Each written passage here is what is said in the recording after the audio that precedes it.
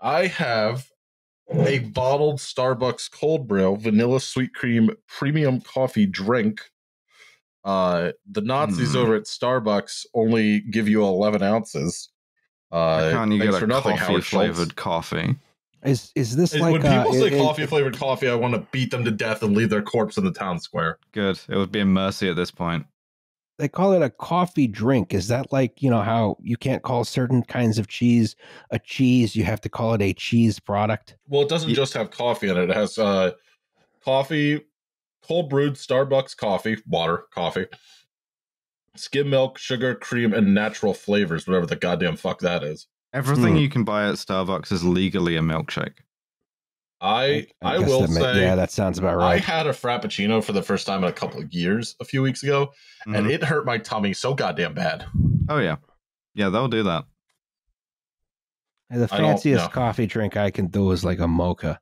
You love a mocha, though. I do love a mocha. Yeah, I do like the mochas. Yeah, those are nice. I am a fan of cold brew as I've gotten older, but I still do like a pour over, at a nice shop like Elixir in Philly or Reanimator that we have. But I live near La Colombe, and I will say their nitro draft latte is very yummy. I'm not like a coffee person. I'm like, I don't. You like tea, right? Because you're yeah, for sure. But like, if I drink tea, I drink way too much of it and get like way too caffeinated. So like, it's like caffeinated, very weirdly there. Caffeinated, yeah. Caffeinated. Sort of Andrew Tate. Caffeinated. Caffeinated. Yeah, so like I don't drink tea often. And instead, if I want I a hot make drink, my coffee out of sparkling water. Pour using still water. Water. No, if I want like a hot brown drink, hot chocolate. I still think that guy is secretly from Delco. Yeah, I learned the other day that my dad says water.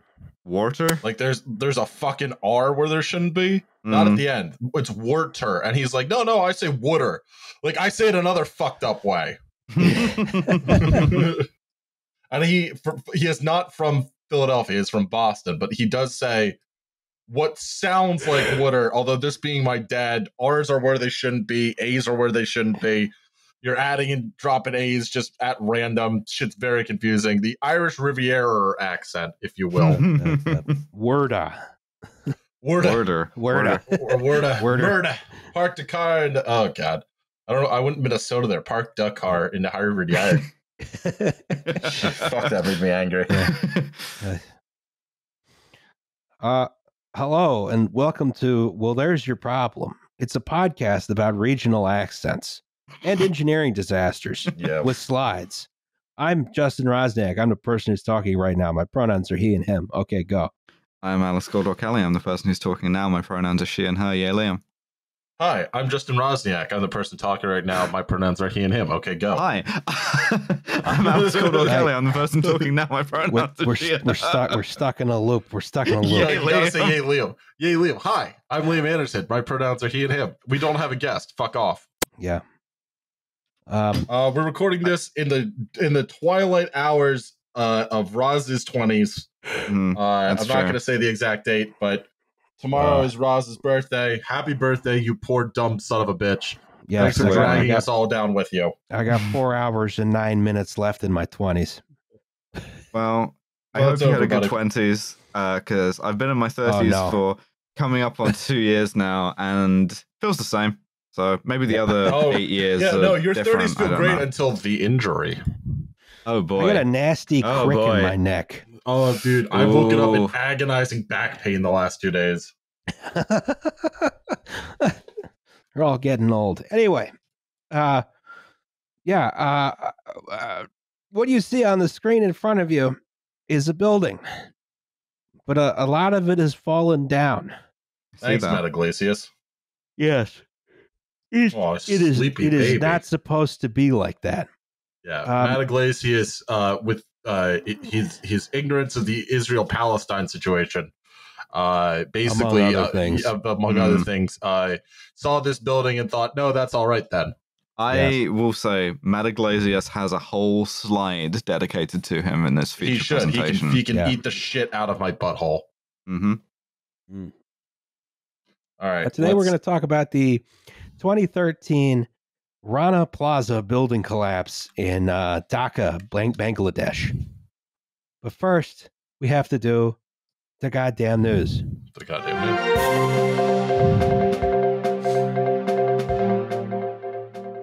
What the fuck is this? That's wrong. This is a cheesesteaks in faraway places post. Yes, this is the city of Philadelphia on National Cheesesteak Day posted a picture of probably the worst cheesesteak I have seen in my life. Liam, you still got a lot of breathing on your mic. A lot of breathing. Oh, sorry. So sorry. Here, let me move away from my mic a little bit. Yeah. Sorry about that. Yeah, that thing is a goddamn abomination.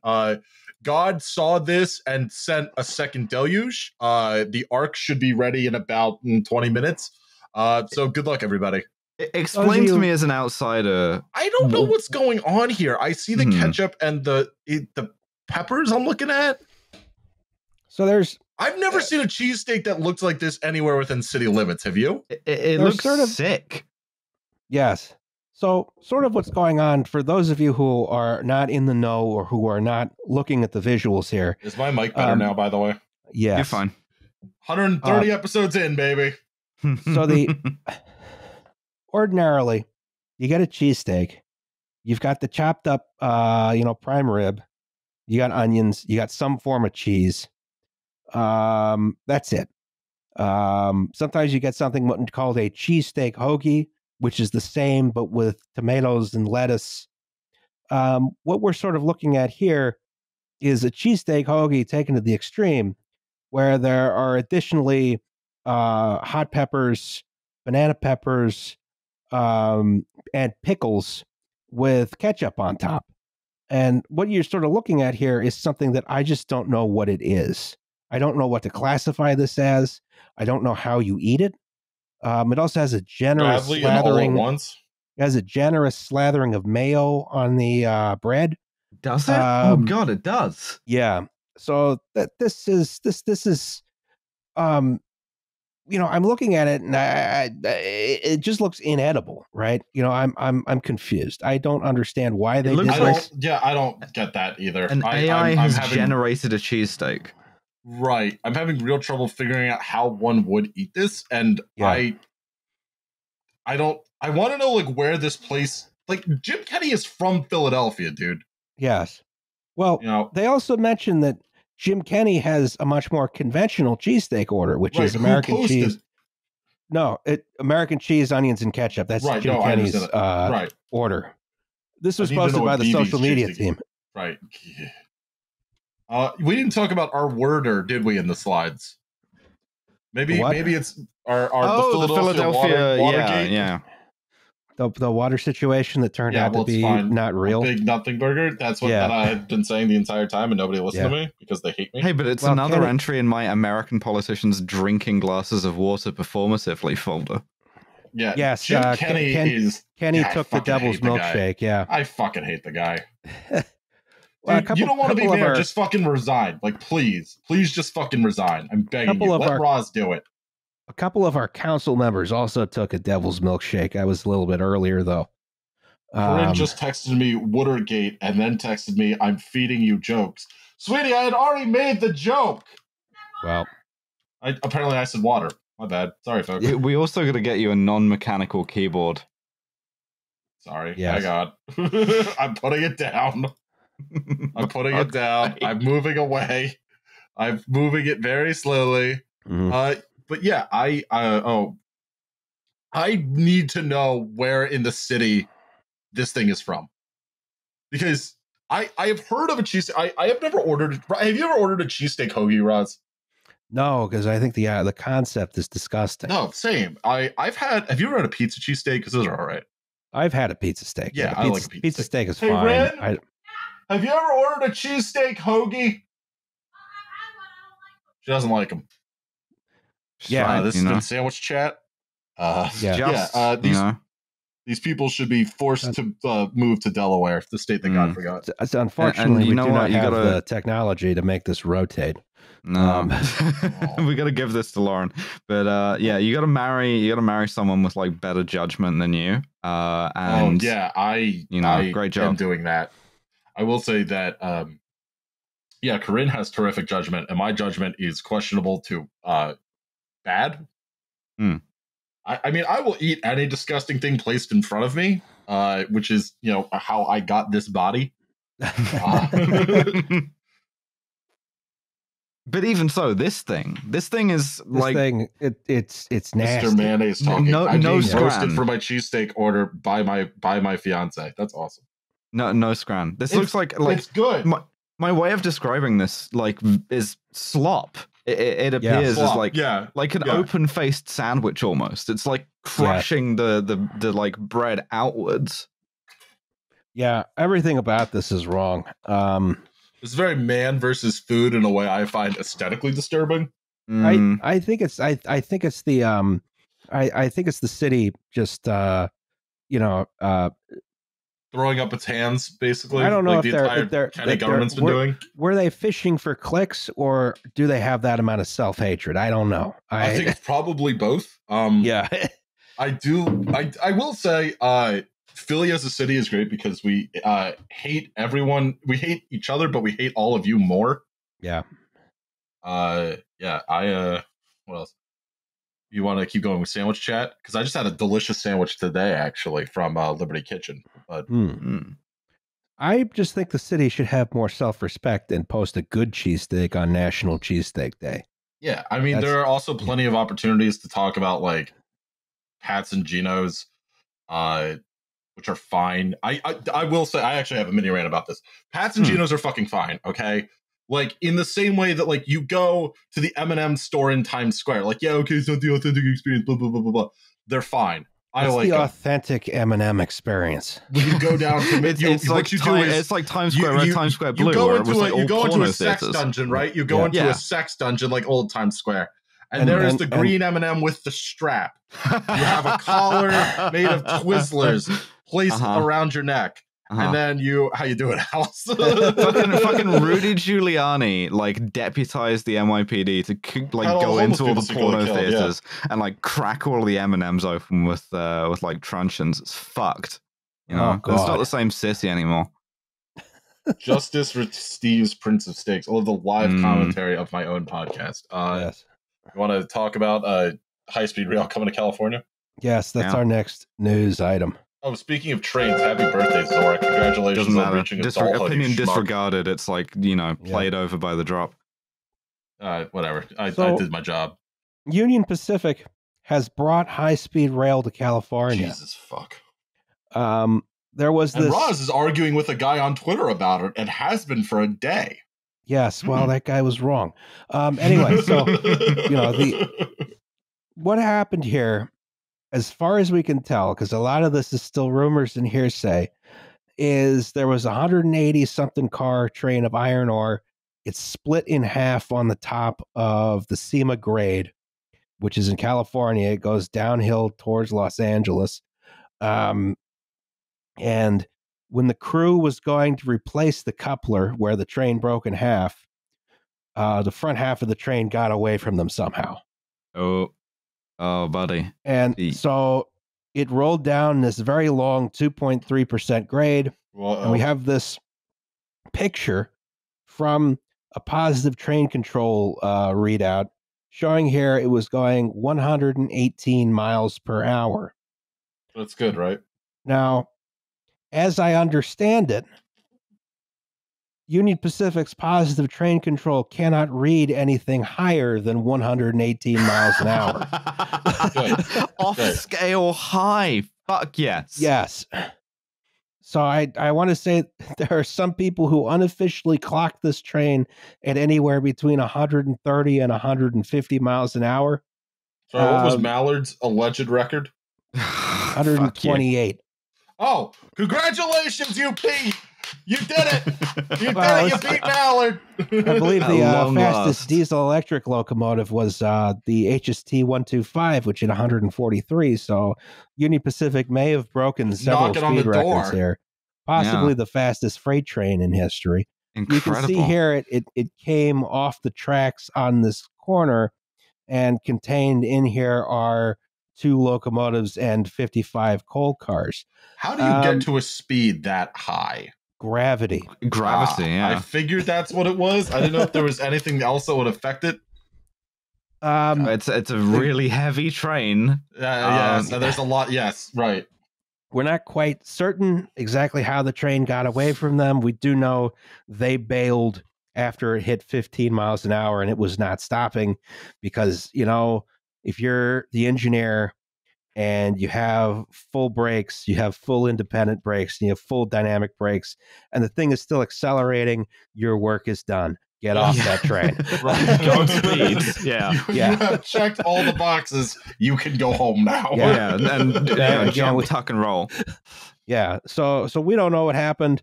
What you can really those see guys here survive? is I really haven't seen much about this other than you again arguing with that guy on Twitter. They survived, no injuries. They bailed at like 15 miles an hour to the best of my knowledge. So nice. that is something where you're going to sprain an ankle at the worst. But you can sort of see you can do a lot more damage jumping out of a locomotive at 15 miles an hour than a sprained ankle, bud. You got to use a parachute fall. Skill issue, Yeah. Braz, when was the last time you jumped off of anything? That's what I thought. Yeah. Anyway, so this is like you can sort of see how all these train cars have completely shredded themselves into being completely unrecognizable. They're only going 55 miles an hour. Yeah, that guy. Again, that guy was wrong. I'm having fun. The interesting thing here is, of course, I do not believe NTSB has chosen to look into this. Because there was no loss of life and there was only damage to property. Iron ore is basically inert, so there's not really environmental damage. So NTSB said property crimes aren't crimes. Got it. That's okay, right. Yeah, cool. They did. Yep. Yeah. Yeah. You heard it here first. Whatever. We think this one was cool, actually. Yeah. It is pretty cool. I mean, that's a pretty fast derailment. So we don't know exactly what caused this. We might not ever know. 3D printed derailleur. Yeah. Yeah, it was sure. Like a whole line of them, though. Yeah. All I can say is this is... it's like when you don't complete your roller coaster in Roller Coaster Tycoon and you just send all your passengers to their death. I always like doing that. Yeah, this is sort of... I don't know. This is the craziest derailment I've seen this year. And that's saying something considering East Palestine happened. This is by far the craziest thing I've seen in years. And we're just probably not going to learn anything from it, Guy just straight up forgot to put the brakes on, Well, possibly what happened was this is sort of the rumor at the moment, is that while after they had replaced the knuckle, or while the conductor was going back to place the knuckle, the engineer I hardly know her. Trying to recharge the brake system so they could move the train back and put the train back together. And they wound up in this sort of limbo state where there was enough pressure in the brake pipe that the brakes were releasing, but not enough pressure in the brake pipe that they could put the brakes back on. It's a weird failure state. Yeah, this is sort of, there's a lot of stuff there that doesn't quite add up either. Because theoretically you'd be able to put it back into emergency. There's a whole lot of stuff here that does not make a lot of sense. And again, I don't know if NTSB isn't looking into it. I don't know that we're going to find out what happened. Mystery train. Ghost train. Mm-hmm. Ghost train.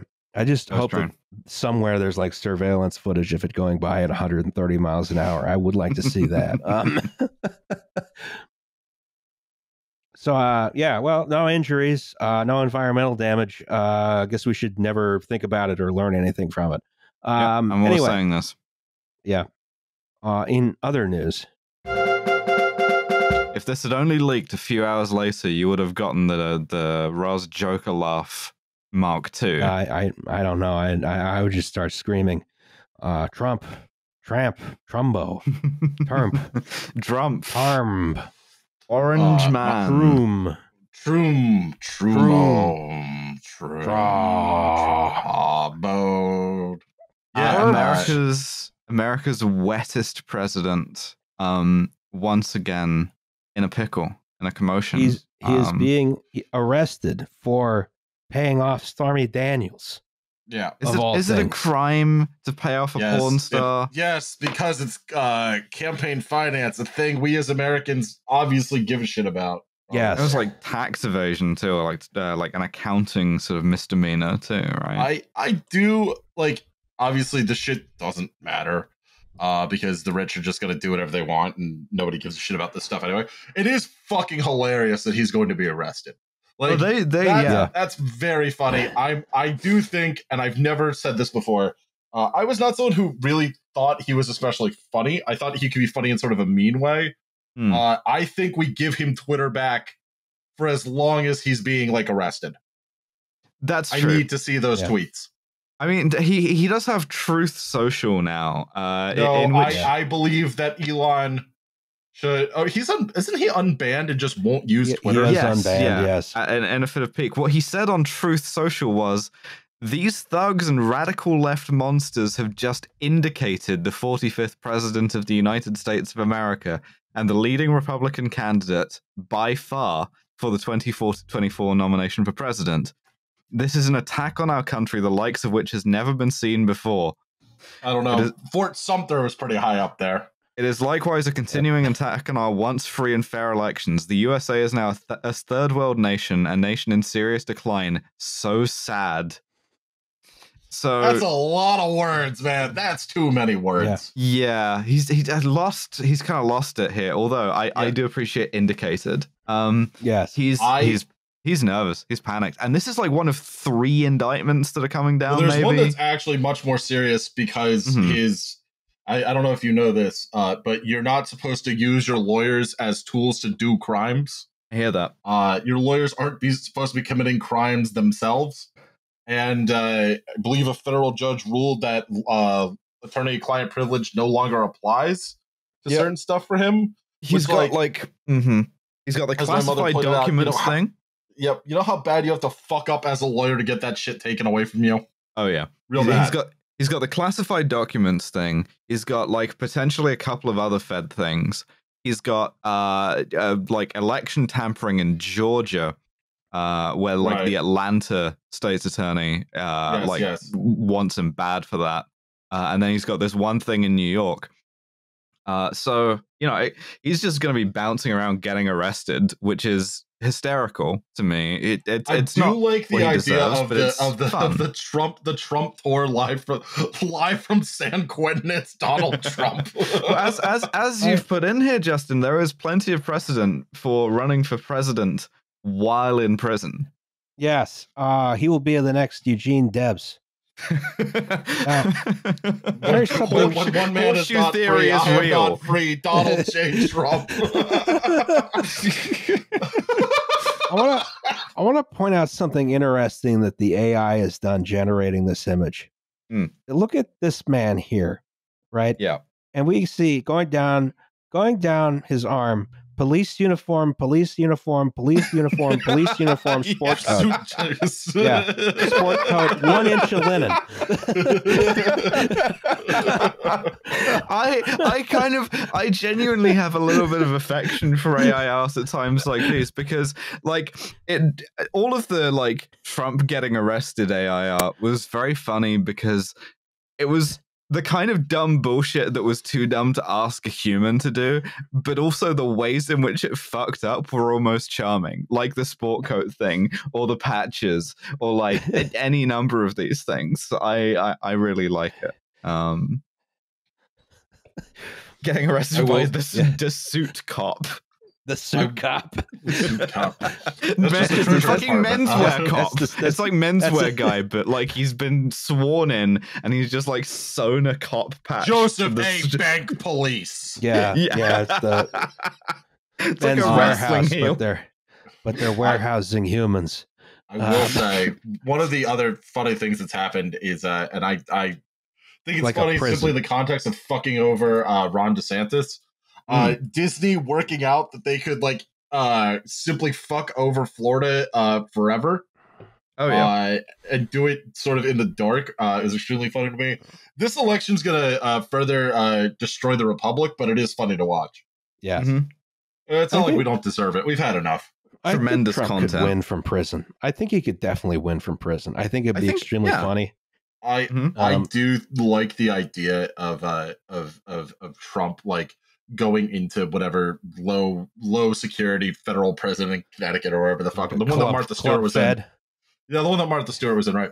Yeah. But like becoming a total jailbird, going full Tekashi 6ix9ine on drug dealers, like real, having like getting a Donald shitload Trump of tattoos, right? Like Donald Trump comes out, like stabs a reporter with a shiv and says, "Take me back." The kind of like life physique that you get when it's like all upper body strength, no cardio, right? I think he did. Like, it's like that weird fantasy art his son posted of him like as a mix of Trump and Stone Cold Steve Austin. Jesus Christ! I mean, the other thing is like if he wins, he could pardon himself, but which would be hilarious and bad. I think it would be really funnier if he just like refused to out of like spite and just decided to like govern from prison as well. They have to like build an Oval Office in the prison. Yeah. They call me 10 toes down, Donnie. The governing coalition of the Republicans and the Aryan Nation. But I repeat myself. We all went for that one at the same time. That was easy. Yeah. All right. We've done 26 minutes of news. What else we got? Well, we have an actual episode we have to talk about. Never mind. Let's keep talking about funny shit that won't happen. Yeah. So I don't like. This episode is just going to be me trying to put Matt Iglesias into a blender. I just fucking hate that guy, dude. All right, we got to start by asking, what is DACA? I don't know. What is this build? What is this interior on the top right? This is magnificent. Oh, it's a mosque. It's the Star Mosque in Dhaka. This is fantastic. Oh yeah, it's very good. Shit. Yeah. So Dhaka it's the capital of Bangladesh. Yep. Has a population of 10.2 million people. Fucking Jesus. Which is bigger than Michigan. It's like an insanely densely populated city, right? And it's also like very low lying and very susceptible to like oh my god, it is bigger than Michigan. So like the climate of hotter New Orleans with the density of Hong Kong. Yeah. Dude, regular New Orleans is I'm going there. I don't know. Yeah. There have been urban settlements in this area since like the first millennium AD, but the Dhaka proper isn't founded until the 1600s under the Mughals. Right, one of the most vulnerable cities in the world to climate change. I would think so. Population is very hot and low. Yes. A couple. I put some buildings up here. This is the National Assembly building. This was designed by our very own Lou Kahn of Philadelphia fame. It's a little bit like it's a really good building. The square hole. The square hole, yes. The square hole. Here's their National Martyrs Monument. Not the butthole or the mouth, but a secret third hole. Yeah. That's right. Square hole. They got their national football stadium. They also they play a lot of cricket there as well. Mm-hmm. It's a sister city of Bucharest and also New York City. This is right on the Ganges Delta, right? Am I correct in saying that? I think so. Don't quote me on that, but no, it's more inland than that. I thought it was right on the Delta. My bad. No, it's not. The Ganges is in India. Oh, this is weird. So I've got the wiki up. Lying on the Ganges Delta. Oh, that's funny. How that works. This post has been fact checked by real Bangladeshi patriots. Yeah. Who you calling East Pakistan? Suck my fucking dick. Okay, that's right. Lots of people live here. Like it's a real city. It's not like I feel like when you hear about these huge disasters in like foreign countries, you're like, well, that's just what happens. Right. That's what happens in one of these foreign shitholes. It's like, there's like a bunch of people who live there. We said the same thing about Nepal. It's a city the size of Philadelphia that the West especially Union Carbide, treated like a garbage dump. And this is like 10 fucking million people. Like, people have to live somewhere. That's the thing that pisses me off, right? It's like these, and like we're gonna get there with Matt Iglesias, who, as the villain of this episode, should be shot into the fucking sun. But we talk about, like, I think there's a lot of like, oh, it's just body count porn, basically, if that makes sense. Yeah. For sure. Like, I don't love that phrase, obviously, but like, oh, like, those stupid, they're all on top of each other. Like, people have to fucking live someplace, man. And we talk about these death counts like they're fucking nothing. Yeah, and then it's like, oh my God, look at how these people live and have an apartment that's nice. Yeah, it's like nicer than a nice place to live. Yeah, it's like nicer than what you can get in New York City or London. Much bigger too. Air conditioning is probably not so reliable though. No, dude, this is you do what they do in New Orleans. You just sit on the porch, man. Yeah, but this is not like this is not like some kind of like disaster show hellhole city. It's a real place where people live. It's it's not like I don't know. And it wouldn't matter even if it were a disaster place, hellhole city, because people are worthy of dignity and respect and help, and not to be treated like cogs in a machine by, again, Matt Iglesias, who should, you know what? No, I'm just going to say it. Have some sort of, get the bleep ready, some sort of like chainsaw, like a Jackson Pollock painting is what I'm saying. Sorry, Dev. I guess the main thing to say is that, like, there kind of isn't a place that is solely like disaster city. That like everywhere is like a full place, and this is like a full place, and it's like people live their full lives here. People are born here, live here, die here, worship here, have fun here, have terrible things happen to them here. Like, that doesn't make it any less worthy. And I know that someone in the comments is going to be like, why are you being so sanctimonious? And it's just like, we're not. It's just that people love this body count porn shit with these countries. Yeah.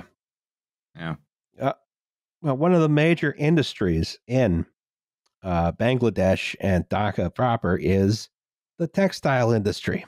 I put in a lot for this. And in fact, I can say it's not just one of the major industries. It is the major industry. Right? Bangladesh has a $35 billion garment industry. Is that the largest?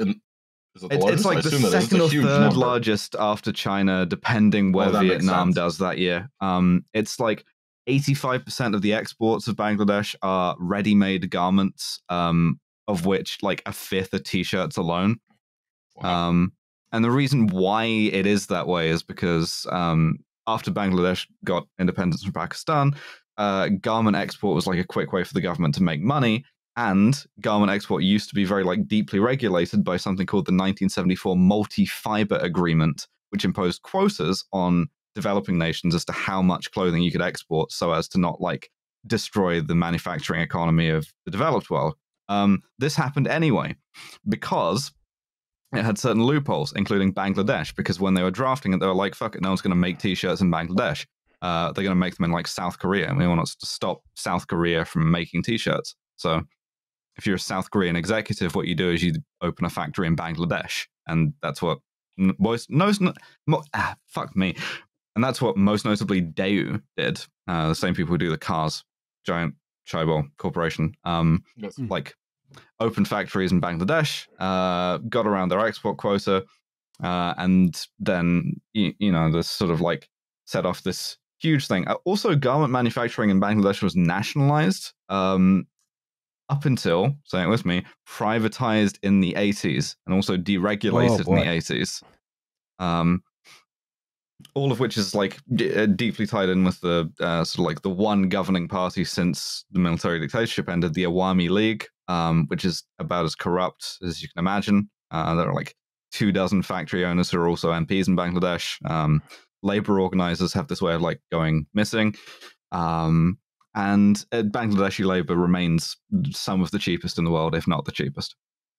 Yeah, and textile manufacturing is one of those things which is very much resisted mechanization in a way that a lot of other sectors haven't. It still is very, very labor intensive. I don't need to shoot an episode or shoot a promo for our own podcast here.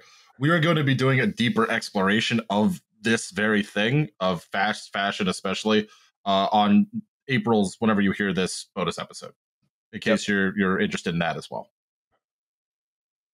But yeah, I can you talk more about the lack of mechanization and why? Is it just like it's just cheaper to do it with humans, or do we have a reason? Or I have no idea, to be honest. I'm not.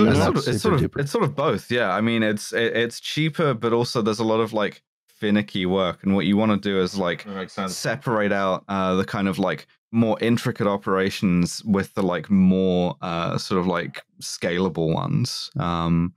And so, you know, Bangladesh is a good place to do both, to be honest. But like, especially for like luxury brands, one thing you can do is you do the like more easily like scalable stuff offshore, and then you have like you put like 1 or 2 stitches in it in Italy, and then you slap a "Made in Italy" logo on it or whatever. That sounds pretty fucking evil. Oh, it is. It absolutely is. And the biggest culprit here is the fast fashion industry, which is something that was born out of, actually, along with the multi-fiber agreement, this was another attempt to protect Western manufacturing. This was this idea of quick response manufacturing, the idea that you have like very like short lead times and you're able to like scale things up and down quickly. Instead of protecting Western manufacturing, this got offshored also. And so you end up with this business model where you're able to like Shine or like Zara does, where you make thousands of different products in like small batches. They sell out quickly, so they seem exclusive. When one sells, you scale up the production, you sell like thousands of them, flood the market, and then you just rinse and repeat. Yeah, this work is all, by and large, it's it's done by women. They're very, very low paid. Even considering, the low wage scale in Bangladesh, right? And you have lots and lots of these very small manufacturers. They're subcontractors of subcontractors of subcontractors, right? It's the actual supply chain is very hard to scrutinize. Just at some point, the stuff shows up on the shelves and don't think about it, right? Especially if you're like, if you don't want to scrutinize it, which is, right. a lot of like buyers certainly don't. If you're wondering about child labor, by the way, certainly used to be a thing in Bangladesh. To an extent, I understand still is, but like one of those things that has been clamped down on to the extent that it is like getting better. But who's to say? And then also all this stuff is made out of cheap and nasty materials, right? Oh yeah, 100%. Because that's like also an imperative of fast fashion. That's why like. It's shitty to work around. It's shitty to live around. The manufacturing of leather is the worst, like synthetic leather, even real leather. Tanning is like nasty business. Tanning is disgusting. Yeah, and you will get cancer. Don't you worry. Yeah, Bangladesh does a lot of it. You don't get something worse first, right? Yeah. Now we have to talk about. Oh, this picture here is supposed to be an example of one of the cleaner and healthier Bangladeshi textile mills. This is good practice, Yes. Yeah. It's got lights. You get space between the people. You got sewing machines and stuff, Shit, it might even have a fire exit. Yeah. Wow. Yeah, wow. It's not even locked. They got a fan. God damn it. In a window. They should be grateful. Why aren't they grateful? Now we got to talk about buildings. We're going to talk about the live load and the dead load, right? So when you're engineering a building, these are the two big loads you got to think about in terms of the actual structure, right? You have the dead load, and the dead load is the building itself, right? It's any permanent part of the building. The floors, the walls, I refuse the either roofs. of these loads? No, it's all no loads refused. No loads can be refused. Yeah, otherwise we're just talking about yurts, Alice. Yeah. Uh-huh. So the floors, the walls, the roof, structural members, anything that's a permanent part of the building is the dead load. Then you have the live load, right? Which is everything else, which is largely supported by people such as these Amish guys putting up this building. That's a live load. Obese man riding extremely heavy bicycle. Ross, there you are, top right. Look at you putting together that subframe. Oh yeah, there he is. Yeah, he's yelling, "Buy a fucking car!" But this is a picture, so obviously you can't hear it. Yeah. So, your live load is everything else. This is stuff that's supported by the floor. So it's the people, it's the furniture, it's the bookcases, it's machinery, it's whatever. all the crap that's in a building, filing cabinets. What do people keep in buildings? So live load ratings are different depending on the type of structure. So like in the United States, generally it's specified in pounds per square foot, which is a measurement that I'm sure will infuriate Europeans. It's infuriating me, man. Yeah. Residential buildings, for example, need to be able to handle about 40 pounds per square foot. International Building Code has lots of specifications for this, like a garage is 40 PSF. A library stack is like 150. Heavy manufacturing is 250. Classrooms are 40. An armory is 150. So on and so forth. Good to know that you can like easily repurpose a library as an armory and vice versa. Yeah. Yes. Swords into plowshares. Yeah, talk to the Pennsylvania Railroad about that. And this is especially important where you're dealing with things that are heavy, like machinery, heavy furniture. People, especially Americans, are very heavy. I gotta say it like that, man. you gotta stop riding the catastrophically heavy bicycle. Yes. Where'd you even get this thing? Where'd you get a tube frame made out of fucking osmium? I brought it from home. And then machinery poses its own problems, right? Because it introduces cyclic loading, right? These machines, they start up, they shut down, they have moving parts. These introduce forces and vibrations into the structure that accelerates material fatigue, right? This is particularly a problem in buildings where, your heavy stuff moves around. Like a parking garage, for example, but that's a different episode. That's why all parking garages are so ugly. That's why all parking garages are falling apart.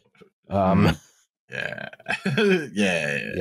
So buildings are built sort of as heavily or as lightly needed for their purpose.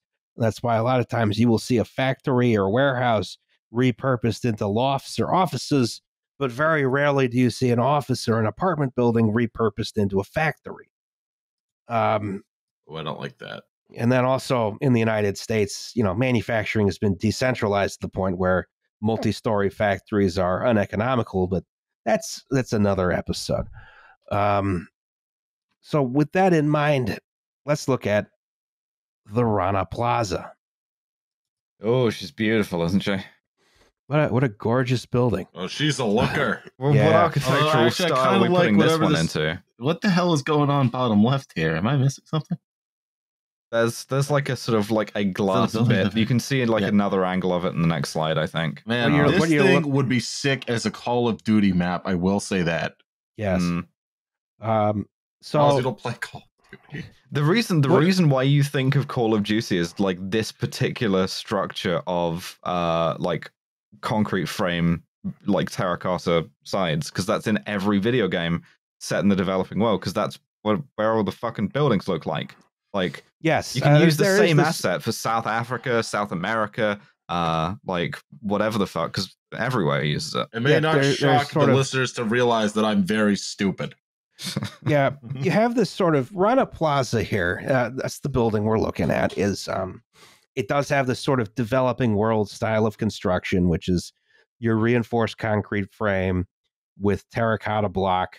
In this case, I think they just went for straight reinforced concrete for the whole thing, which is another option. But you see this sort of building, again, everywhere in the developing world, right? You'll see this in India, you'll see it in Peru, in Uganda, in Greece, which recently became developing world.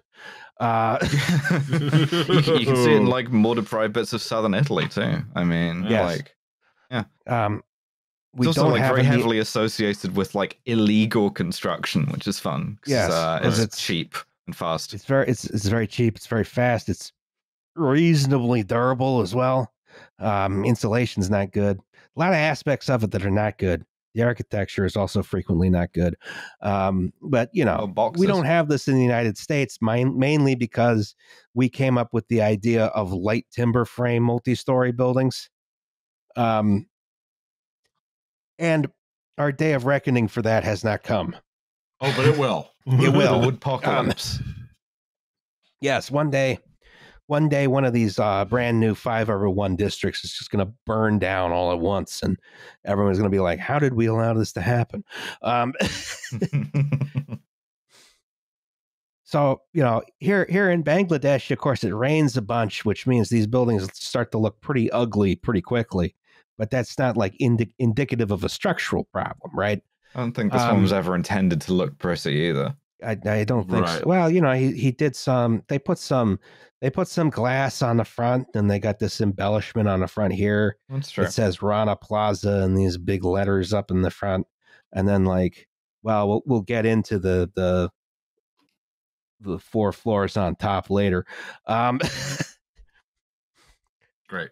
So this guy, Mohammed Sohail Rana, right? He's this sort of gangster thug guy with a lot of political connections, right? Oh boy, great. He rides around on a motorcycle with his motorcycle gang, and he has this sort of dubious claim to a piece of land on the outskirts of Dhaka in a place called Savar, and he wants to put a building on there, right? You have sort of these, again, your developing world problems. People just put up buildings. There's not a lot of oversight into titles or deeds or anything. Some ownership of land is kind of informal, but also Sohail Rana is just a big bully, right? And he gets adjacent landowners to cede their property to him just because, well, the police don't want to mess with him. No one has any recourse. Okay, put up the building, right? It's like helpful if you're in with the authorities that like do permits and zoning and stuff too. Right. Yes. Which he was. He was, absolutely. So this plot of land is kind of swampy, kind of miserable. It has a big pond in the middle of it, right? But it's on a major road close to the center of town. And he's got some big plans here, right? He's going to build this building. It's going to be a shopping center. It's going to have apartments. It's going to have offices, all in this neat and tidy 4-story concrete building, right? Sure. And we love mixed-use zoning, right? Yes, we love mixed use. Mixed-use zoning is always good. Yeah. This man is a true urbanist. This kind of smart, walkable, mixed-use, etc. Totally illegal in the United States, yeah. Yeah. Don't worry, though. Our day of Kindle reckoning is coming. Yeah. We have sowed the wind, and we shall reap the whirlwind, by which I mean a bunch of our houses burning down, especially mine. My house is going to eat shit. So this building was finished in 2006, right? Sure. But Rana, he's a wily fellow, though. He's a wily fellow. And he feels the tides of the economy changing, and he contacts his political buddies to get the permits changed. The Rana Plaza shopping center would now include factories. Oh, boy. That's exactly what you want to hear, like above you when you're when you're shopping. Is like, you can go to the shopping mall to buy the clothes that were made upstairs. No, those are like farm to table. Oh, farm to table, but for cruelty. No, just hearing like a bunch of lathes and shit immediately above you, and you're like trying to buy like shoes or whatever. Mostly sewing machines. Thousands of sewing machines. What is a sewing machine but a lathe of fabric? A lathe for stitches. Yeah, Roz. No, that's not how a lathe works. Yes, it is. Shut up. A lathe removes material. Sewing machines add it. So they'd be 5 factories, all making clothing for big Western brands, right? So in 2011, construction begins on the upper 4 floors. And the final configuration of the building is 5 floors of textile mill on top of a shopping center and the apartments. The 9th floor was never completed, presumably because of taxes. It seems like there's this real trend in Bangladesh. I just going through Google Maps, honestly, of you leave the building unfinished, which I know is like some places don't charge you fully on property taxes until you completely finish the building. So that's a strategy there. But this is a problem, right? Because Rana has done exactly what we mentioned before is not common or acceptable or easy, which is converting a residential or commercial building to industrial use, right? Well, that's the kind of ingenuity and like know-how and entrepreneurship that makes these countries the workshops of the world. This is true. This is the kind of can-do attitude that we just don't have anymore in our woke society. Yeah, no, luckily the vanguard of America down there in Arkansas is going to let those 12-year-olds die for country, and for the ingenuity of working at the Tyson plant. So we'll have the finest mechanically separated chicken you ever did see. And with that, we will rebuild America and make us a great power once again, and so on and so forth. And then Donald Trump. That'd be cool. Sorry, if he kind of like no, if he like Bud Dwyer's himself on national TV. That's the funniest. Murder suicide of the debate, right? He pulls out a grenade and just like chucks it at Ron DeSantis. I think if he gets like indicted and he like goes for a cop's service weapon, I think that's maybe the funniest. That's probably pretty funny. That would be pretty funny, yeah. Then John Hinckley's himself, that would be all right. All right, back on topic. Sorry. Now, textile mills don't have especially heavy equipment, right? It's mostly sewing machines and tables. But what they do have is a lot of people, right? So once this addition was completed, somewhere between 3,000 and 5,000 people worked in this building. In the one building? In the one building. That's too many fucking people. Jesus Christ. Right, now I see why the like slide you showed us is like the best practice one. You've got like more than like a foot in between each table. Yes. For comparison, each individual twin tower, the 9/11 twin towers, had about 7,000 people clocking in each workday. I don't even want to think about what this density looks like. It makes me want to throw up. A lot of people work in this one building. All right, well, we killed Liam. Reasonable. I mean, I'm not feeling so good either, to be honest. This is it's pretty grim. I don't imagine there's a lot of light in this building either. No, this is very much just a cube. You can also see on this photograph here, you can see the rebar sticking out the top where they were pretending to build the ninth floor. That's like not antenna. Oh, okay. It's not antennas. No, that's rebar sticking out. You can see the adjacent building too. They got the rebar sticking out of these columns because again, they're like, the building's not finished. Don't tax us. The other thing is based on the sort of like density and everything else. The thing I would worry about first of all, and this happened contemporaneously. A couple of like really bad examples of this in Bangladesh and garment factories is a fire. Yes. Because this looks like an absolute death trap, but the death trap I would be like most concerned about with a bunch of fabric lying around next to a bunch of machines that are running all the time is something catching light, Oh yeah, or going full Isadora Duncan and just having the shit strangled out of you. Jesus, yeah. Yeah. So, anyway, I'm pretty sure this is a different building. This is just I needed something to put in the slides, so I had a look. So there you go. And we can change this in post. I hope. There's not too many photos of the building when it was standing. Well, it's a kind of like unremarkable building is the other thing about it, and that's the sort of like damning thing. Is there's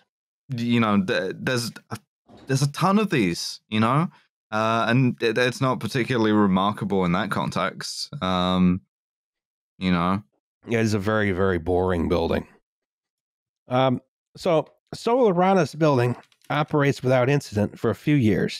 Folks go in, they work their miserable jobs for long hours, they go home at night, right? But on April 23rd, 2013, workers heard this loud sound. It sounded like an explosion, right? And a bunch of cracks that appeared in support columns. Oh, boy. Everyone was immediately evacuated from the building and sent home for the day. Wow. Okay. Now, this was also while there was this sort of general strike against the government going on, which is something I haven't. I had a hard time finding details on. Like, I'm pretty sure it was anti-ruling party, but because, of course, our boy Rana is pro-ruling party, he everyone had to come in. But on this particular day, everyone gets sent home. Now, that evening, an engineer inspects the building. He takes one look at the columns. He's like, I'm getting the fuck out of here. It's not fit for That's occupation. How you know it's good. Yeah. Building's in imminent danger of collapse. I used to live in a building that was deemed unfit for human habitation. But Rana is like unfazed, right? I bet he is. That motherfucker. The press comes around to film the building that night, and he shows the journalist the cracks, and he's like, this is just problems with the plaster. This has nothing to do with the building, right? Okay. So this is no serious structural problem. Now, it should be noted that if you hear loud sounds and cracks in the plaster appear, that is an indication that structural members are moving around, right? Which is generally not something you want in a building. You want everything to stay still. But even if that were the case, Rana was still lying because the whole building was raw concrete. Didn't have plaster. These are just huge structural cracks. Right. There was another thing I found, which is that when workers asked about this the next day, the local authorities, I think the mayor or the local MP, essentially told them, yeah, it's fine, it's safe. We looked into it, and it's we looked at it. Yeah, I looked at it and just yep, that looks like a pretty solid building. Flatly a lie. It's made of concrete. You know how strong concrete is? Yeah. So, all right, there's these big problems. And the next day, no one in the shopping center goes to work. The shopping center's closed. The apartments are evacuated. The offices are evacuated. The textile mills tell everyone to show up. Of course. So they do. Right? Now, Dhaka does not have consistent electricity. Right? There's lots of power outages. There's brownouts, often dozens in one day. So lots of buildings are equipped with these large and heavy diesel generators. They can spin up in seconds if there's a power outage, so work can continue largely uninterrupted, right? And this building was equipped with a few of those generators, right? Yeah, they put them in the ground floor or a basement? No, they put them on a roof. Ah. Well, they got to exhaust somewhere. Yeah. I mean, personally, I think that'd be like a pipe or something, but, I'm not an engineer. It's expensive, Al. Yeah.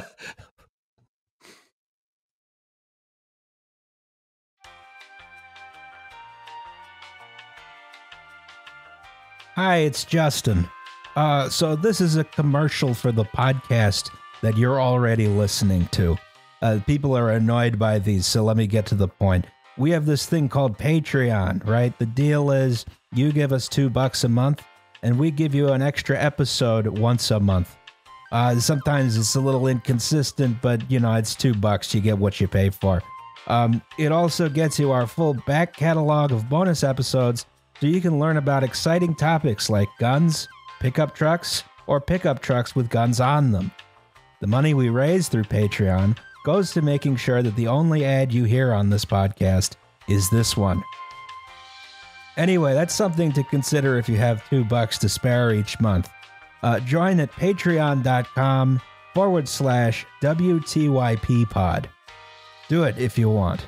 Or don't. It's your decision, and we respect that. Back to the show.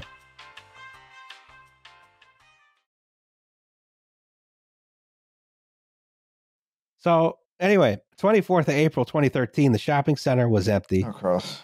The apartments had been evacuated. The 5 textile mills had ordered their employees back to work, threatening to withhold a month's wages for anyone who didn't show up. Oh, suck my fucking dick, you monsters. God damn. Well, they had to fill this big order for some fast fashion bullshit.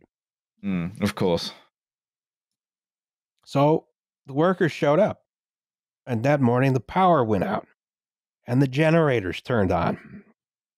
Now, workers in this building had noticed for a long time that the whole building would shake and shudder when the generators turned on.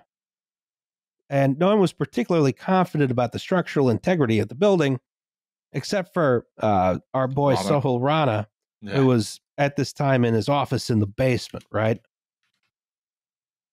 So the building started, as usual, to shudder and shake, but this time the shaking didn't stop. Everyone noticed something was up here, and the workers ran for the exits, but there was basically no time to escape, right? The whole thing collapses in like less than 2 minutes. Some people jumped out of windows, and most of them died. Most of them got caught up in this tangle of reinforced concrete, and God knows what else. They got crushed and mangled and maimed in lots of nasty ways, right? Yeah, you get like a diesel generator landing on you or whatever. Yeah, no thanks, bro. Yeah, you get impaled on rebar. This particular photo, I don't think really shows the scale of the destruction, because what you're looking at here is the back of the building, right? And then there's a property line here. This is the adjacent building. And then the actual footprint of the building, you can sort of see goes forward out to here. And you can see 8 stories as compacted into the space of about 3 stories. You can sort of see the front frame of the building in there, the decorative frame. So yeah, that's gone poorly. And this is like pretty much purely down to like excessive load, right? That's not just like straight up excessive load. Yeah. Jesus Okay. Christ. We're not like implicating any other like design or like manufacturing or anything. It's just you put too much shit in the building and it fall down. Well, there's definitely a design issue here. Is they added 5 stories that they weren't supposed to add, and it wasn't designed for. Funny how that works. The foundation was not designed for that amount of load. The ground was not necessarily capable of holding that load without a better designed foundation. So it's built on top of a pond, right? Yes. Yeah. That's not to say you can't do that, but you have to engineer for it. Which this guy did not do.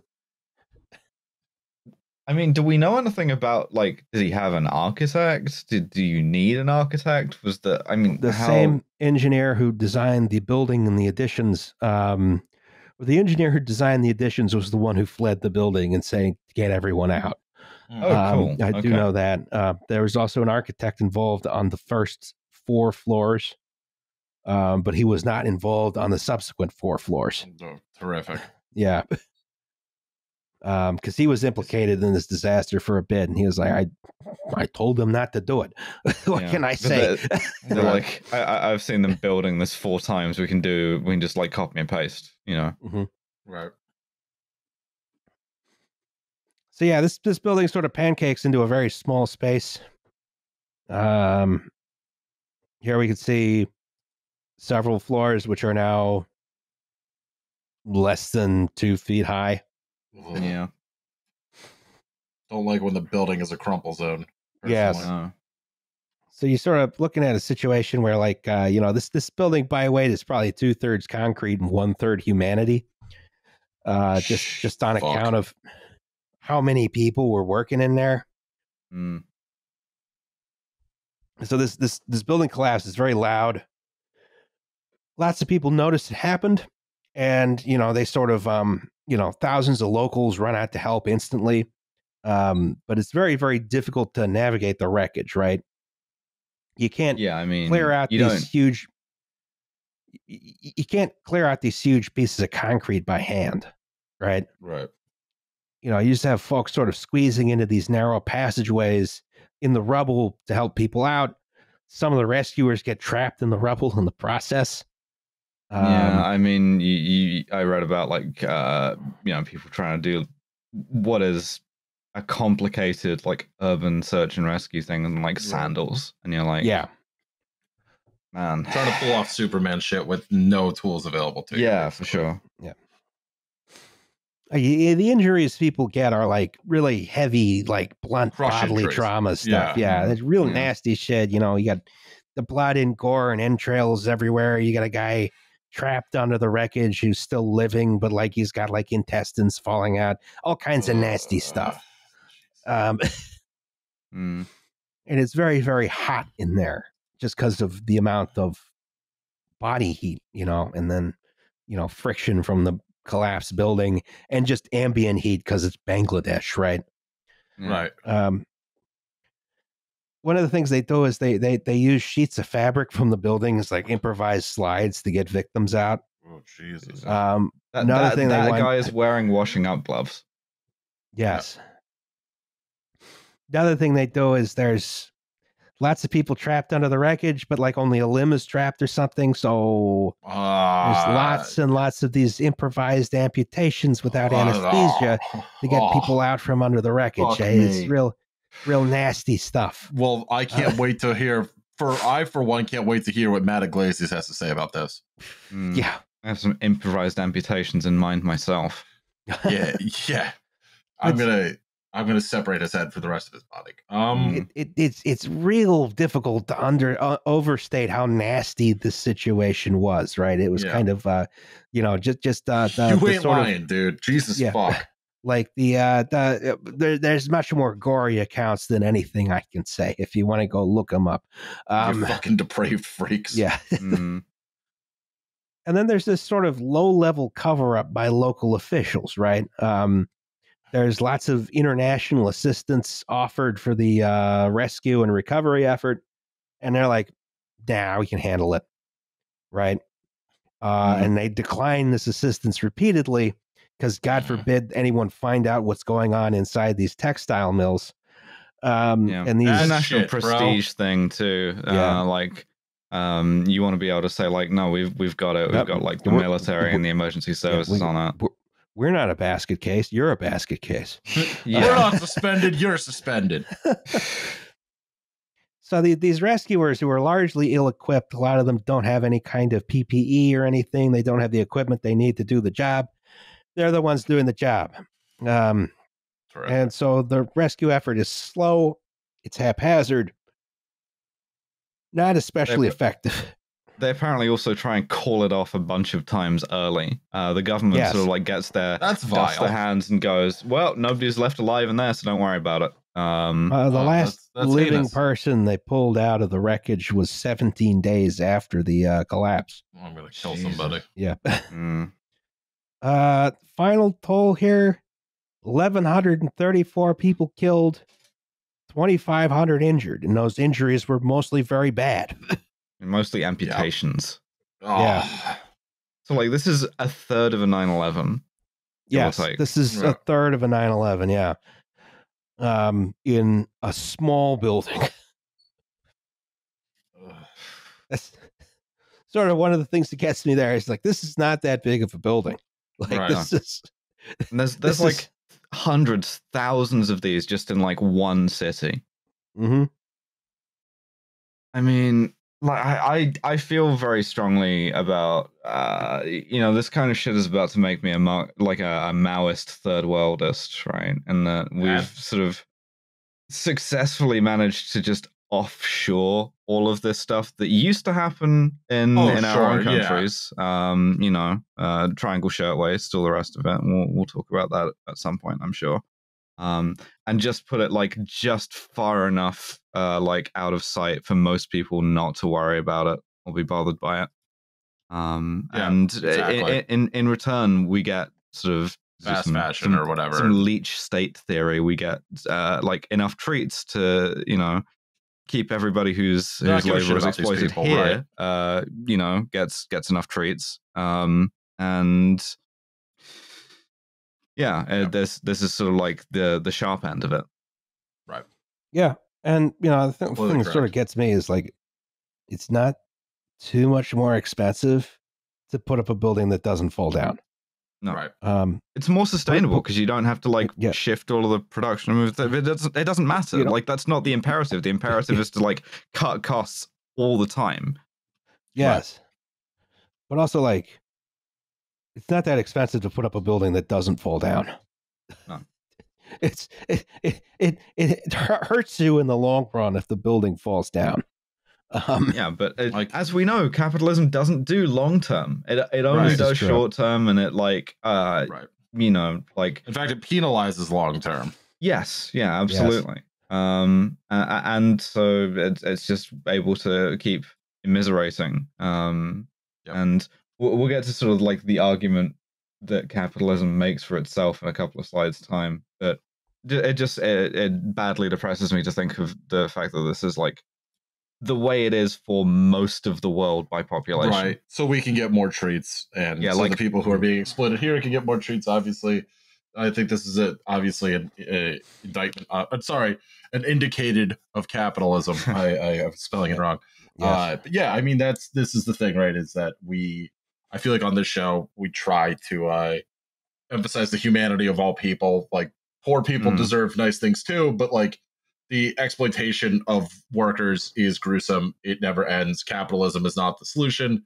And I hope that these people have a nice time. Yeah. Obviously, it's idea of field amputations like it's the goddamn Civil War because people are just trying to feed their fucking families is just heinous and grotesque. It's this wedge that's been sort of like knocked in between sort of like the working class of developed countries and the working class of developing countries. Right. And it's brutal. And like thinking about the idea that like in aggregate, like the average person, if you like picked at random, this is closer to their idea of work than yours or mine. Your stupid email job that doesn't matter, right? Yeah, for sure. Is this a DeWalt Sawzall down here? Yeah, I think so. Yeah, I think so. Yeah, wow. They weren't kidding when they said they were ill-equipped. Yeah, the guy coming towards you for your like field amputation, he's got like a Harbor Freight hacksaw. Oh, no. It's like you're gonna need like a couple of those. I'll take my chances. Fuck me, man. And this for the service of like fast fashion bullshit that you're gonna throw out that ends up in a landfill. Your shirt looks horrible anyway. Yeah. It looks like shit. You're gonna wear it twice, and then it's going directly, like it's being dumped directly into a Nazca line. Yes. Right. Thanks, Greenpeace. Never buy clothes again. Yes. Oh wait, that was a different thing that Greenpeace ruined. Sorry, I'm sorry. My vendetta against Greenpeace is back. The French didn't go too far enough, Alice. Yeah. No, I want to go full hair shirt on this one. You know, never purchase anything, never consume products. No. Kill yourself and everyone around you. I don't know. I keep saying it. Uh-huh. All right. Well, now that we're thoroughly depressed, I assume this guy is. Oh, never mind. So, there's this guy Ishmael Ferdous. He's a photojournalist, right? And he took some images of the aftermath. A lot of it that made it in the press were like images of labels because they were for all these like American brands. United Colors of Benetton was the major one, I remember.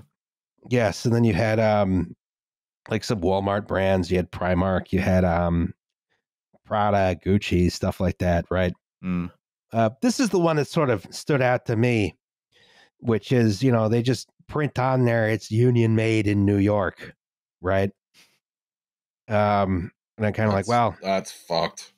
Probably not. It doesn't seem to be the case. You cannot win with this shit at all. Like a decent chance of you try and like buy something manufactured ethically, it just isn't, and they're lying to you. Right. Yeah. Yeah. There's no ethical consumption under capitalism. Even if you try, that's the thing. Like for the guts of Matt Iglesias. Yeah, there's no ethical consumption under capitalism. Often used as a kind of excuse for why you should purchase things. Seldom understood as a sort of nihilist statement of despair.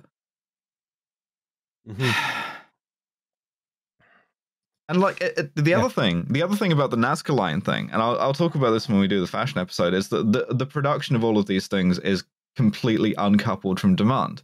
You not buying it doesn't mean they're not going to make it. They're going to do it anyway. This is like it's like a sort of a net being trawled, right? Like making a bunch of sort of like low volume, like quick response, different products to see which one takes off. It doesn't matter whether you buy it or not. It's just gonna exist in the world, and if it doesn't work, they'll keep making new things until something, you know, pops off, and then they'll keep making new things after that. What's the logic of dumping it in the desert, though? Are they like, well, maybe we'll come back and use it one day? No, it's just cheaper. Yeah, it's like they did with the ET video, the ET Atari game. Yeah, landfill was expensive, and you know, if anyone asks any questions, you can do the sort of like disposal, sort of like flip side of this coin, and be like, yeah, we certified the disposal of this. I saw this story about how a bunch of sneaker manufacturers had been like touting, we recycle the sneakers to like send kids to school or whatever. You know, we turn this material into like athletic track for like young athletes or whatever. And then a great piece of investigative journalism, they just put some trackers in the shoes that they sent into this, and found all of them being like resold in the Philippines. And fuck, at least resale is better than just dumping them. But like, it's all like this, you know. They're like, I don't mean to sort of like say, oh, you should never try and like consume sustainably because it's all futile, right? What I'm saying is that capitalism is a poison, and any attempt to do green capitalism, sustainable capitalism, is always going to be like fucking entangled with at best a band-aid, but not a meaningful one. Exactly. It needs root and branch structural radical reform, starting with Matt Iglesias. Oh, okay, you said it. All right, cool. Now Dev has to censor both of us. Hey, Dev. Hope you're having fun there. I hope for tactical micro bleeps. All right, so we have a limited number of YouTube community strikes we can get. We still got 3, right? Yeah, we haven't gotten. We almost got one. Yeah, we got one for some bullshit. Yeah, we got one for being anti-vax, apparently, which we're not. Can we talk about this schmuck and how I hope he has a nice time, hopefully at the business end of a 38? Well, first we got to talk about a different schmuck who we hope has a nice time. I was talking about the guy on the next slide. We'll get to the other guy at the business end of a 38. Okay, so cool. Our boy Rana, he was in the building when it collapsed. He's short as shit, dude. And he crawled out and ran for the border.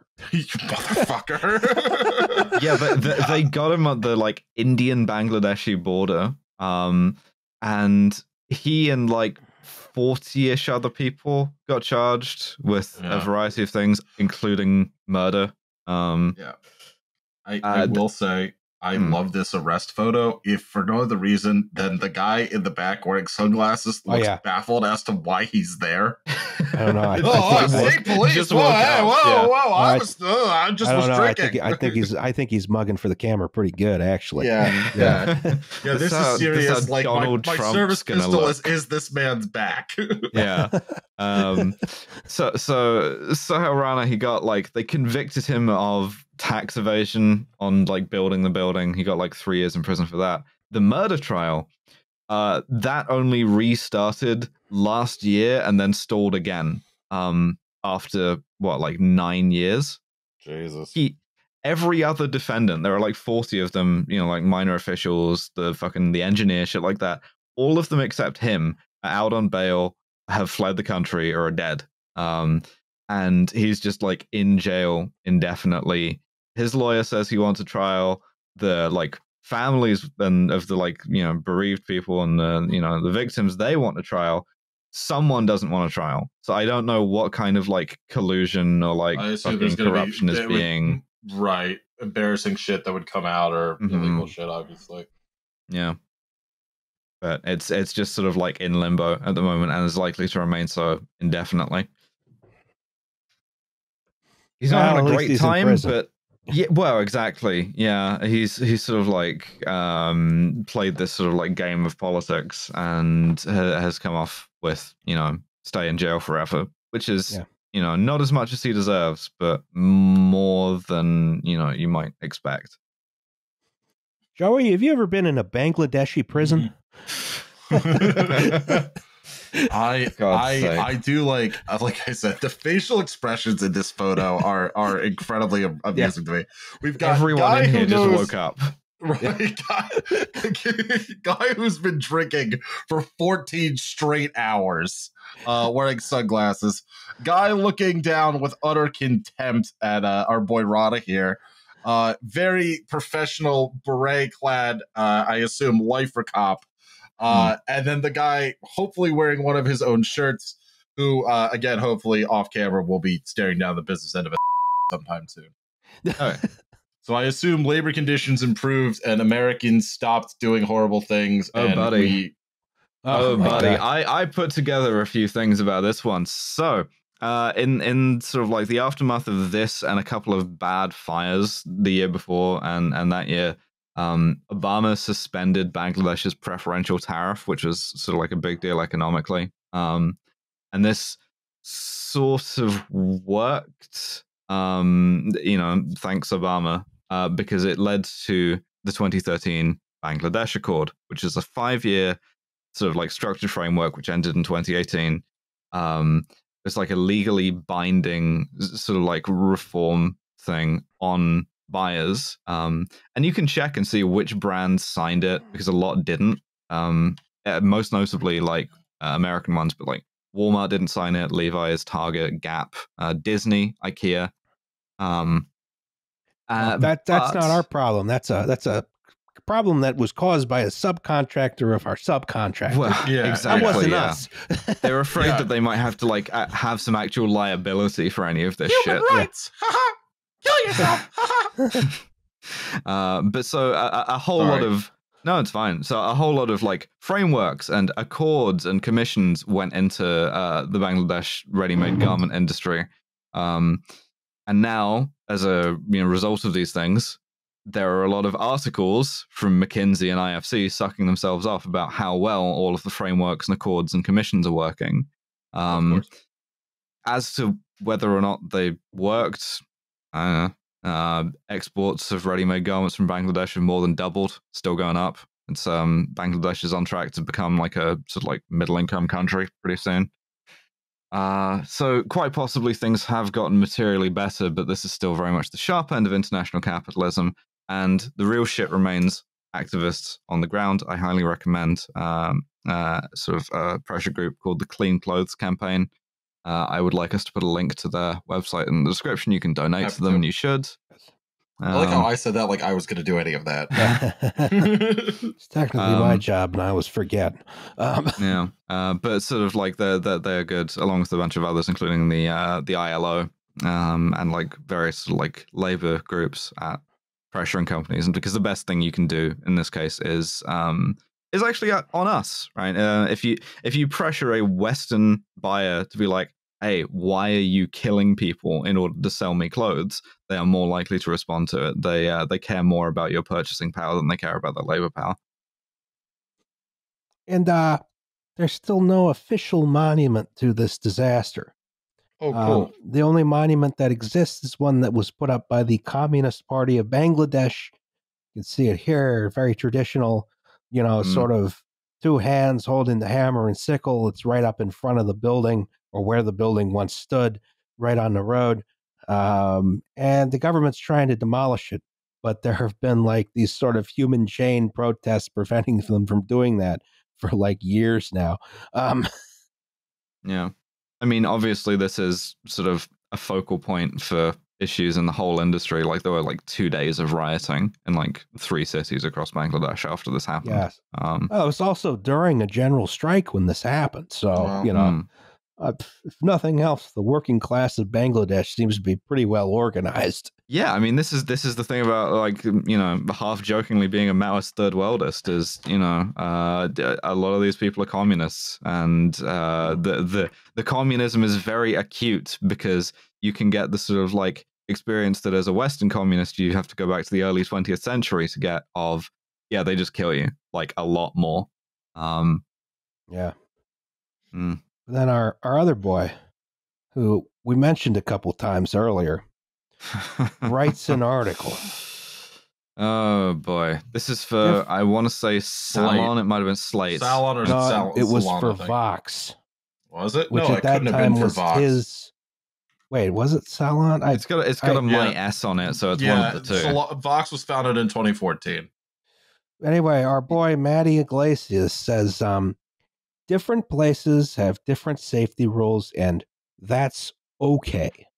Yeah, this is because Matt Iglesias is the dumbest and most venal motherfucker on the face of the earth, and in any just world, his egg-shaped head would be into a marinara. But his rationale here, the reason why it's okay that different places have different safety rules, and that's okay. Your worth as a human being is your socioeconomic status. Yeah, I mean that's it's sort of like a I guess you would call it like a capitalist Menshevik position, which is sort of Western social democracy is the highest state of politics, but in order to get there, you have to progress through all the previous forms. The article is still up, actually. Yes, of course it is. It's entirely appropriate for Bangladesh to have different and indeed lower workplace safety standards in the United States. Drives innovation, and it facilitates the rising tide that lifts all boats of incomes going up and quality of life going up, and then you become Sweden. There's no excuse for this, and Matt Iglesias should be building. Yeah, I'm usually pro free speech, but I'm not for him. We have a limited number of community strikes we can go. This is gonna get censored. My question to this sort of narrative is, if the intent is to raise standards of living, where are you going to offshore the labor to next when it gets too expensive in Bangladesh, when the people start wanting things? Sri Lanka. It's not that expensive to build a building that doesn't fall down. Yeah. Well, this is why this sort of is not hard to do. I mean, this is why the sort of the liberal view of this is a success story of international pressure and international regulation, to which bullshit. No, it isn't. It's not a success story because this happened in the first place, and it is. What's the fucking Grapes of Wrath line? There's a failure here that outweighs all our successes. Yes. Pure fucking evil, dude. Mm-hmm. Anyway, I would like to see Matt Iglesias put in a shift in any of these places. Yeah. At gunpoint, ideally. Yeah. You don't tell Alice that we have a limited number of YouTube strikes. Listen, I didn't directly threaten his life. I don't think that I directly threatened him. If I don't laugh, I will throw my monitor on the ground. So. Yeah, so, I do actually have something to say that's not just a death threat, which is that capitalism exists to sort of squeeze the life out of you, which we know. I'm not saying anything that anyone listening to this podcast hopefully doesn't know by now. But one of the things that they want you to forget is your humanity, and not just your humanity, but other people's humanity. These are working people who are just trying to feed their fucking families in the situation they've been given. No one would voluntarily work here if another better paying job were available. It's not, these people should not be treated as disposable. I can't believe I have to fucking say those words, but apparently I do. Capitalism exists to squeeze the fucking life out of you in exchange for profits. When you see shit like this, it's perfectly okay to harass and annoy and yell at people like Matt Iglesias or whatever fucking Democrat or Republican senator in Arkansas who wants, the 13-year-old down the street whose mom is working 3 jobs at minimum fucking wage to chip in and work down at the Tyson plant, or chip in and work in the mines, get black lung at 28. You should be pissed off. You should stay pissed off at these fucking people. They have nothing to offer you. Obviously, capitalism will, by gun or by not gun, be defeated eventually. The revolution will come, God willing. But in the meantime, when people push this bullshit nonsense on you and deprive children and workers of their humanity, and that extends to the shit we see going on in Tennessee right now with trans people, it's your duty as a fucking human being, not just as a leftist, as a fucking human being, to get mad at these people and fucking make them feel scared to run their fucking mouths in public. There. Yeah. And I did it without a single death threat. Well done. Bravo. Yes. The only thing I can say after reading this article is exceeding. This isn't even an article. Even it's like a listicle. It's like 3 paragraphs. It's like 3 paragraphs of the worst shit I've ever read. Yeah, he put it out the day of. The only thing I can say is exceeding the floor loading of a building is not a safety rule. It's just stupid. By all counts, it's like, okay, you want to put up the building so it can do the things you want it to do. And when you're putting up the building, because again, it would be a very marginal extra cost to have done this building right, which our boy Rana decided not to do. It's just the stupidity and the short-sightedness of the whole thing. And then like Maddie coming here and trying to justify it in some fashion is incredibly stupid, disingenuous, and disingenuous, and ridiculous. Yeah, ridiculous. I mean, warning, upstairs, keypad, battery low. Hey guys, I can't control that. Corinne did that in the middle of recording. You need less computers in your house, Liam. No, I'm a tech enthusiast, not a tech, not an engineer.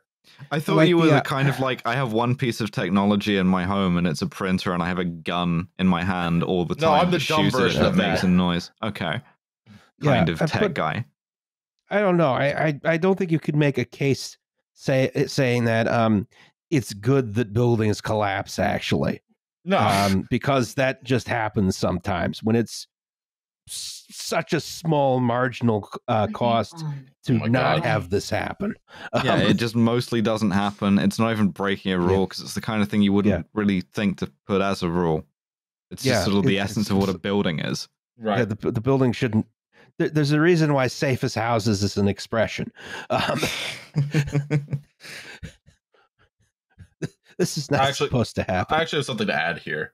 Please. Which is that this dumb contrarian mainstream neoliberal shit where it's just like, well, you know, it's okay that this is happening and that's fine, and like don't worry about it mentality, basically. I imagine that like there are things there are things in my life I have to not worry about in order to like not kill myself, right? And I think that that's basically an effective late stage capitalism. Sure. But no, you should be fucking worried about your fellow man. Like, that's not okay. Like, that sort of twee bullshit language, like, obviously the proposition itself makes my blood boil, but that, like, condescending, smarmy, Georgetown mainstream trash factory bullshit what's it called? Think tank nonsense. No, that's why these people should get harassed off Twitter at the very least. Have you thought about how many people capitalism has lifted out of poverty, though? Congratulations. We went from averaging $2 a day to $2.50 a day. Woohoo. I never believe a statistic you didn't make up yourself. I took stats. Yeah. No, it's cool though. We raised up a whole new generation of people in a lot of countries to like exploit others.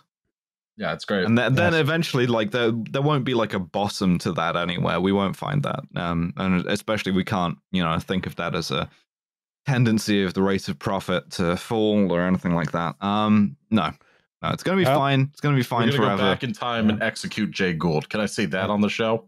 Every country is like on the path to become Sweden, and it just requires a certain amount of like building collapses, horrifying deaths and building collapses. What about snooze?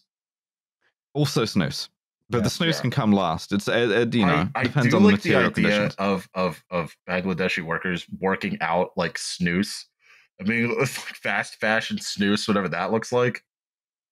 In the realm of the absurd. I don't know. I'm just furious. I mean, I have no other words for it, and it's easy to get burned out with this shit as we talk about all the horrible stuff that happens either on the goddamn news or whatever. But I can't express enough how important it is to stay fucking pissed off at these people. Like your anger, if done right, is the thing that will keep you alive. Can I mention at this point, please? You may be asking yourself, but what about compensation for the victims? I'm about to throw this monitor on the ground. No. What do you mean no? Well, a couple of brands offered compensation. Primark offered $200 per family.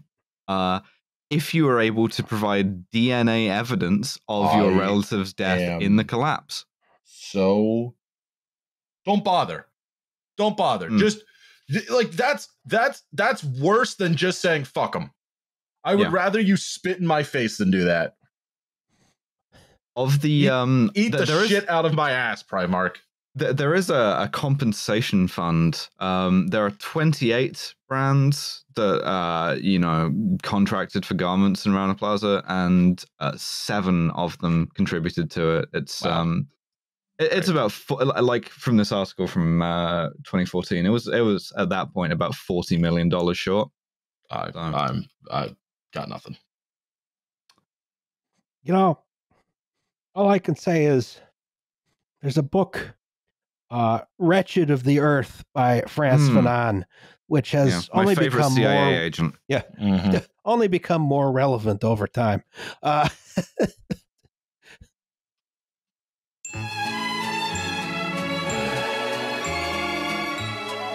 right. Let's before I blow a blood vessel, let's just do the fucking safety third. Yeah. We have a segment on this podcast called Shake hands for danger.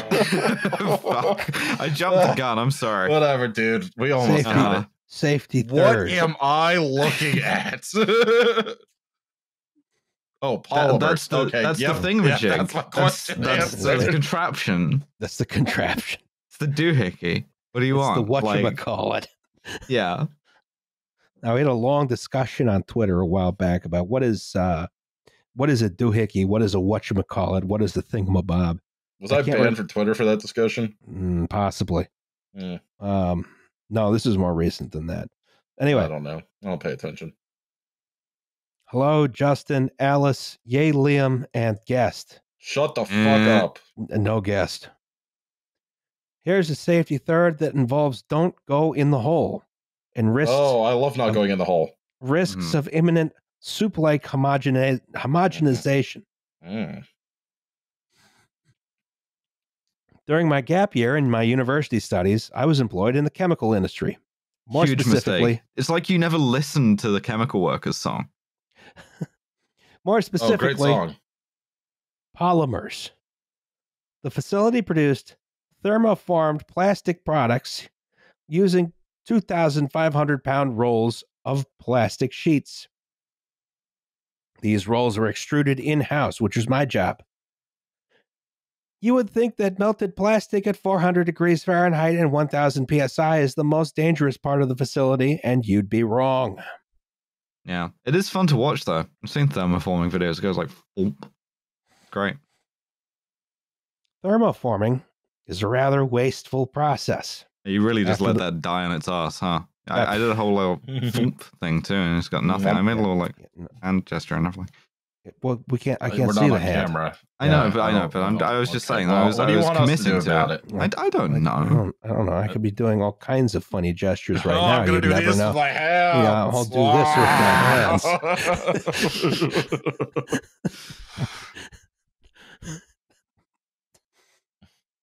Thermoforming is a rather. It was an impressive hand gesture. It was like I was casting a little spell. You know, it was like I believe in it was you. like the gesture that would naturally go with the sound. Alice, your camera isn't even on.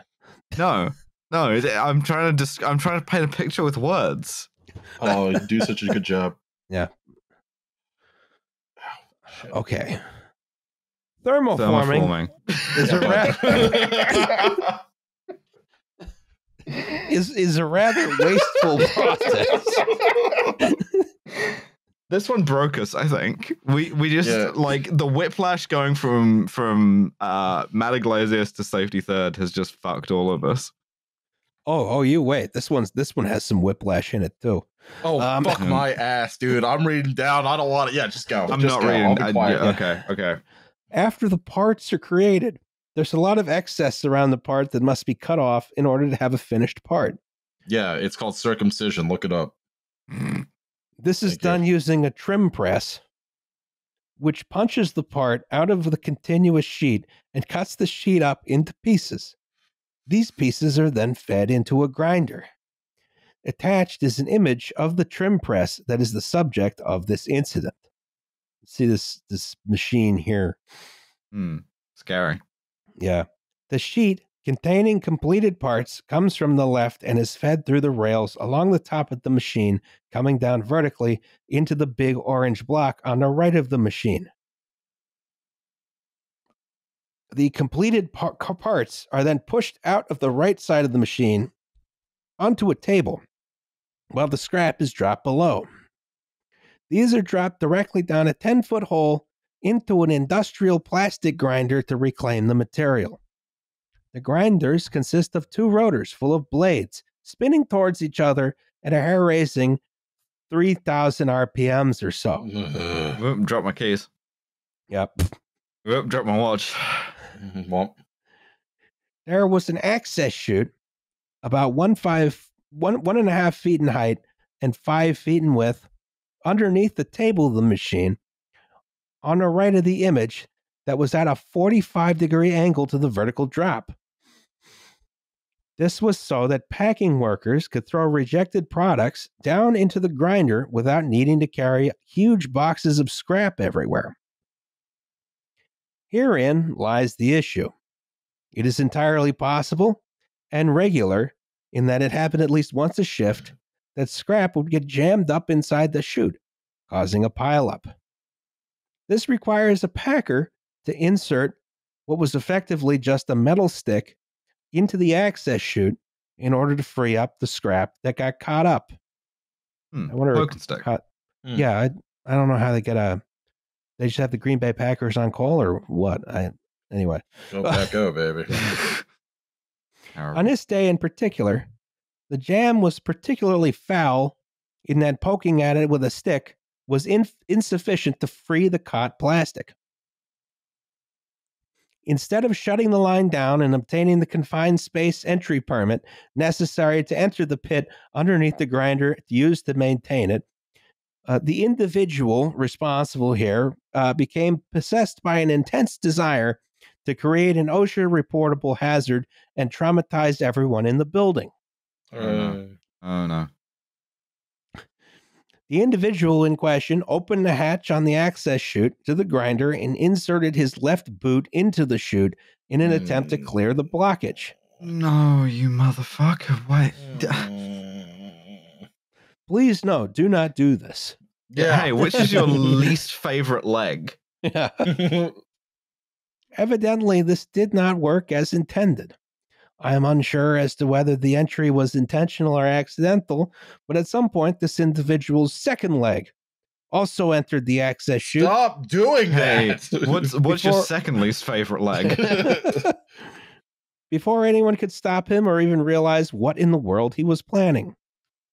He then became entrapped within the access chute to the grinder.